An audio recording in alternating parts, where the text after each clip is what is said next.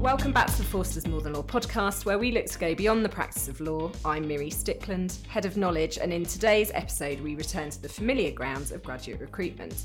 So in previous More Than Law episodes, we focused on myth-busting the graduate recruitment process with insights on topics ranging from how to demonstrate commercial awareness to whether or not you should eat the biscuits proffered at interviews. You'll need to scour our back catalogue to get the answer to that burning question. Today's episode is the first in a series where we'll be trying to get under the bonnet of each of the different practice groups across the firm. First up, we're talking to Senior Associates Dan Burr and Dan Cudlip and Associate Lauren Hepburn from our construction team.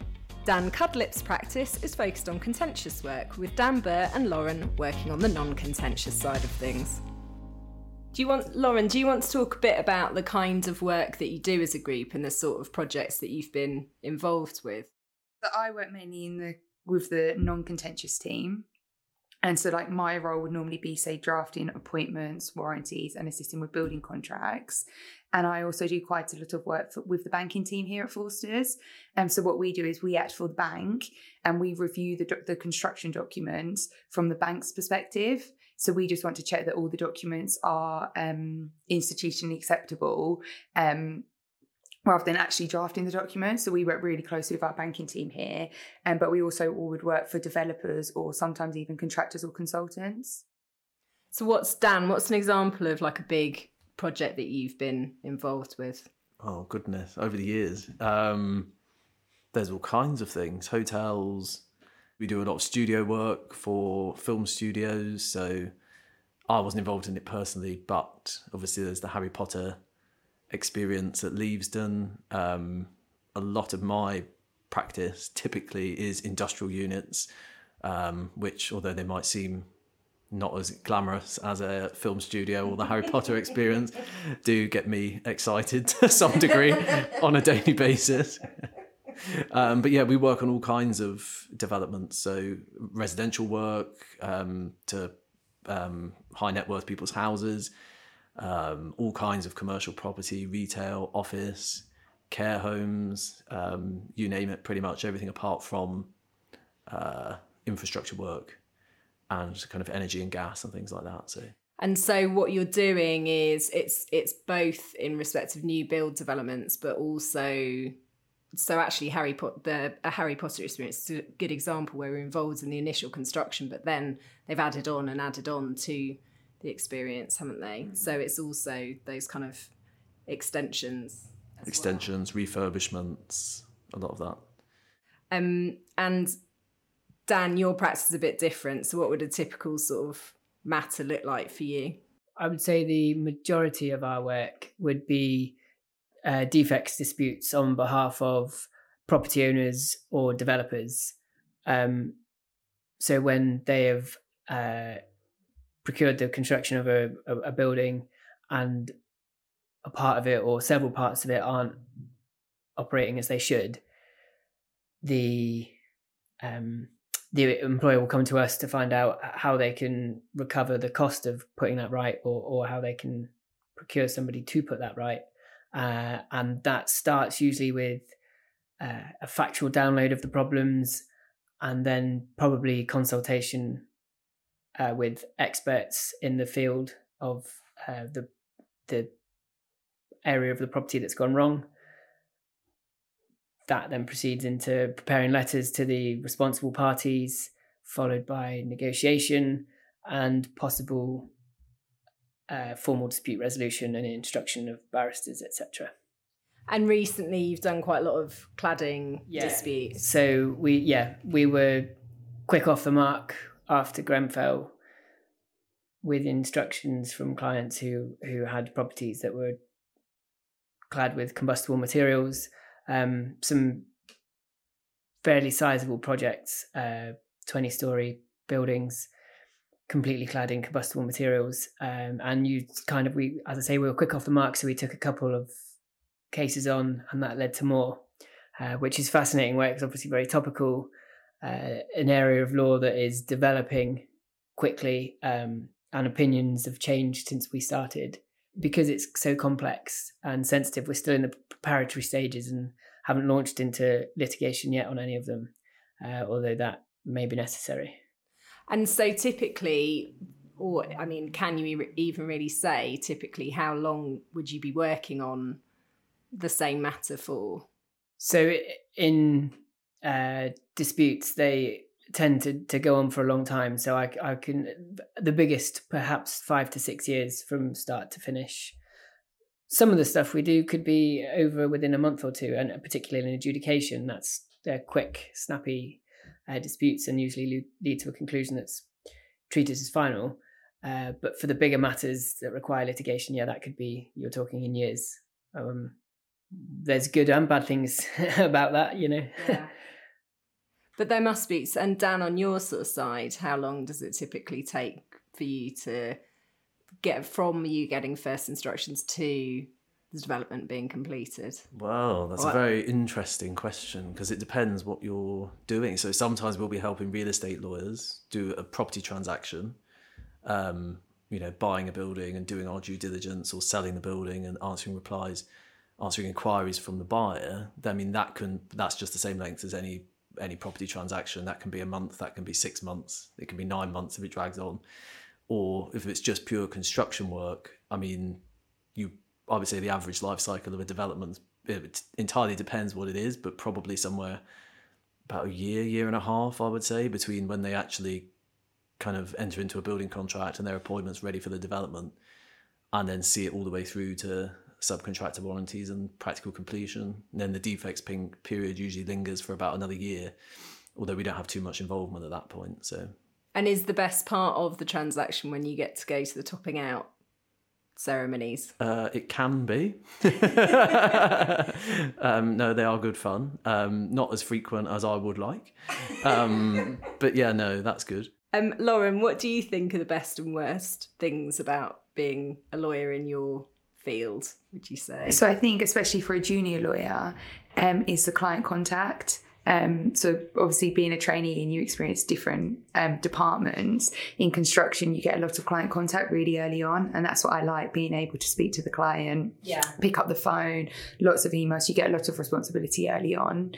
The worst part, maybe also kind of the best part at the same time, is that we work on so many matters, so the difficulty in that is you have to be super organised, and it can be quite stressful because you can have, say, 30 different matters going on and so many different documents, and everything seems to be urgent at the same time.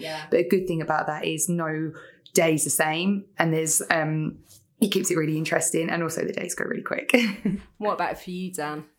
The best things are the three is the variety again. Sort of day in, day out, we get asked novel questions about novel subject matters. The second thing is the exposure to the technical aspects of construction, whether that's how a project is sequenced and the methodology of a project and how it's actually built, or whether it's the vagaries of how a particular aspect of it should be functioning and why it's not functioning as it should be.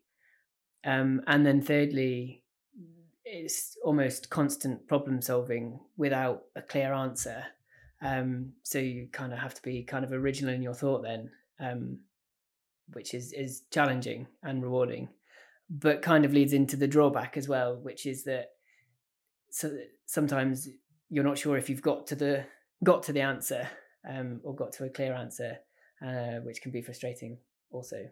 Because the answer's not necessarily going to be black and white. Exactly, yeah. And so you're making judgment calls, which can be, I guess, demanding. I'm interested to know, actually, because you touched on it in your answer, that you learn a lot about how development and construction works from the sort of technical side of things. Did you have, before you came into it, if you can cast your mind back to sort of pre even being a trainee, did you have a particular interest in that? You could answer honestly. I didn't. I've never worked in construction before, and then it was just one of the seats on my rotation. But you can pick it up pretty quickly, I think, and it is interesting.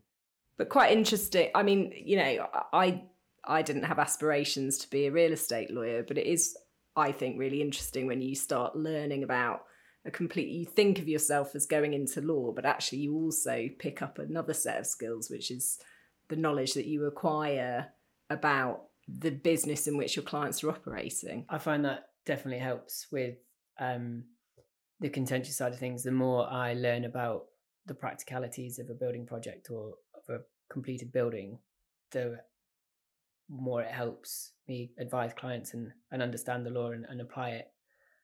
And then I kind of had an idea of what construction projects involved and what construction law consists of before I started, and that's, I guess, what initially drew me in. But I've built on that initial understanding massively, which is a really enjoyable part of the job.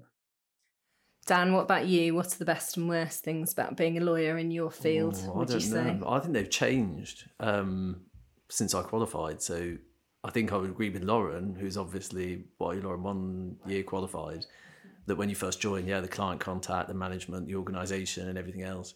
Now, I most enjoy working with our real estate team on the kind of transactional or deal side, if you will, on forward fundings or lettings or disposals, that kind of work. There's a really nice bunch of people in real estate that do development work. So at the moment, I would say that is probably what I enjoy the most. The worst part, that was a hard question to answer. There's no bad things. I'm sure there are. It can be quite hard because a lot of the time we don't negotiate with other lawyers. A lot of construction parties don't have external lawyers. They do a lot of it themselves, and they're not always legally trained. And it's probably not the worst thing about being a construction lawyer, but a lot of the time you are having to deal with people and explain things to them because they just don't understand, because they're not legally trained and they're not lawyers and they don't have a lawyer. So it requires a different skill set negotiating directly than it does negotiating with another set of lawyers, basically. Yeah, definitely. But that's why I said you do have to be practical even in construction, and adapt, because one time you are negotiating a building contract with someone at a city law firm, and the next time you're negotiating it with someone who is familiar with how the contract is administered, but not necessarily all of the legal side of it. So you do have to switch how you negotiate with people and how you communicate with people. So then would you say, if you were giving advice as to what it takes to be a good lawyer in your team, would you say you have to have that sort of adaptability? Yeah, definitely. What would be the other sort of traits that you would suggest people? I think you need to be organised, certainly organised. There's a lot of documents in construction, so it's not necessarily like a real estate transaction where you might be just negotiating a lease, or perhaps an agreement for lease and a lease. Here you've got building contracts, maybe a couple on the same development site. You've got appointments, and there could be 15 or 20 of those if it's a big development. You've got subcontractor warranties, and again, there could be 15 or 20 of those. So there's a lot of documents with a lot of negotiation. So I think being organised and being on top of that is definitely a skill that you need in our team.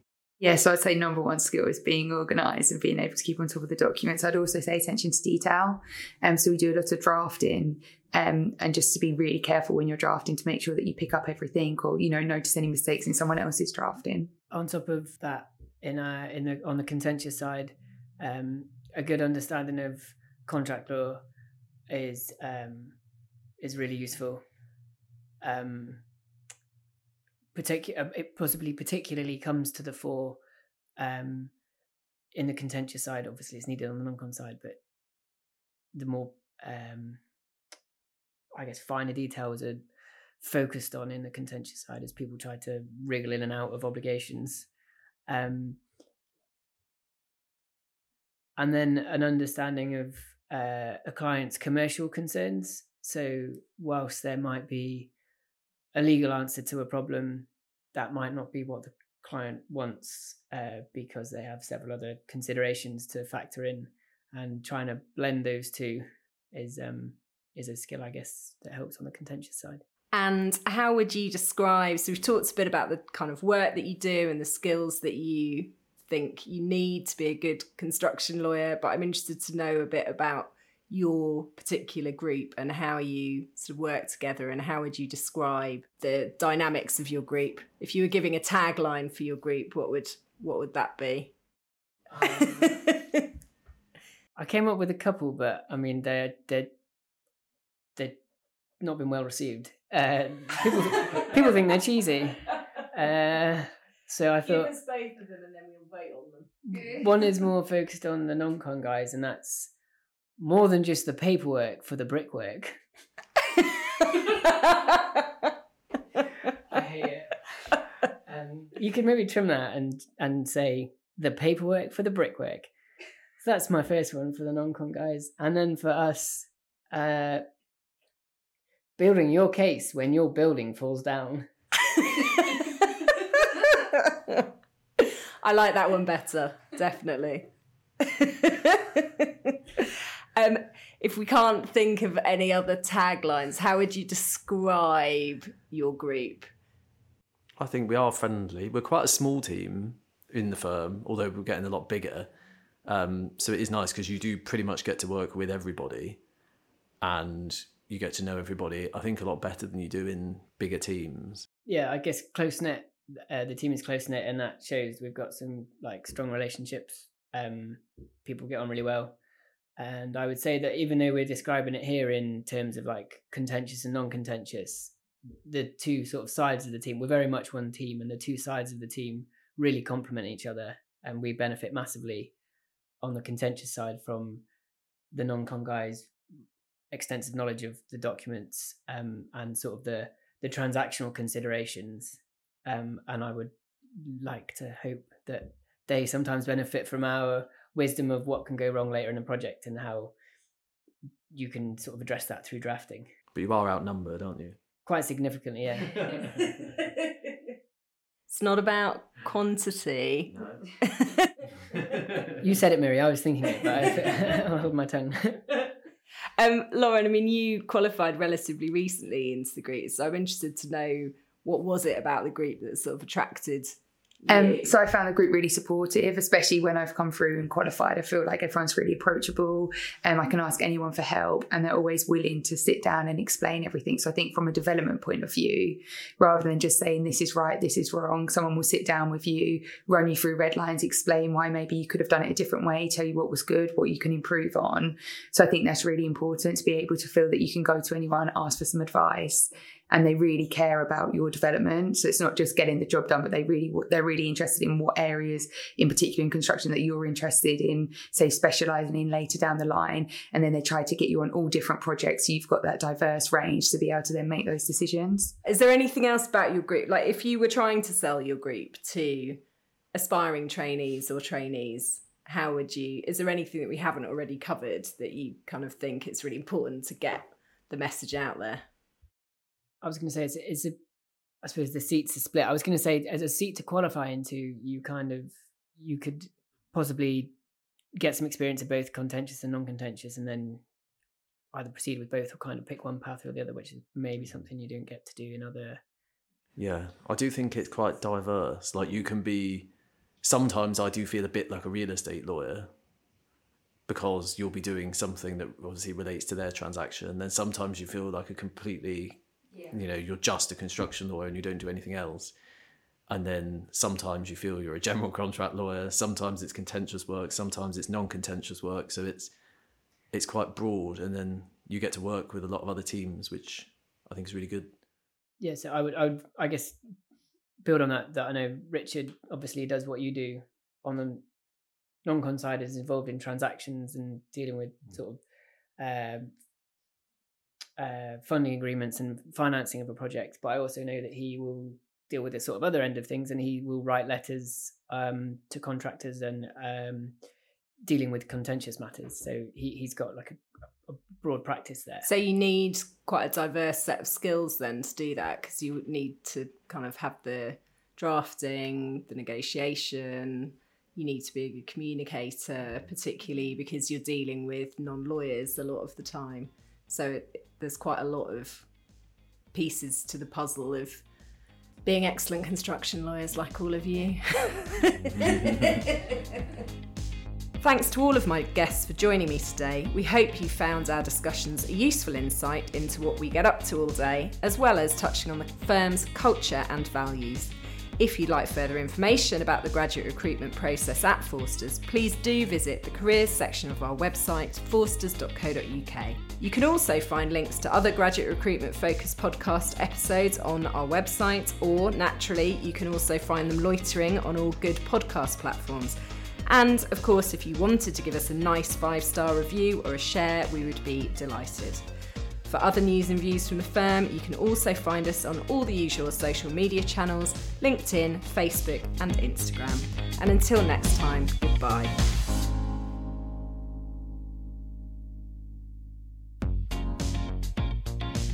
The Forsters More Than Law podcast is for general information only and should not be considered professional advice. Forsters LLP accepts no liability or responsibility for any direct or consequential loss arising from the use of, reliance on, or reference to this podcast. Forsters LLP makes no warranty or representation as to the accuracy of the information contained in this podcast. The More Than Law podcast and any copyright in it is the property of Forsters LLP, and it shall not be used, reproduced, or quoted in whole or part without Forsters LLP's prior written consent.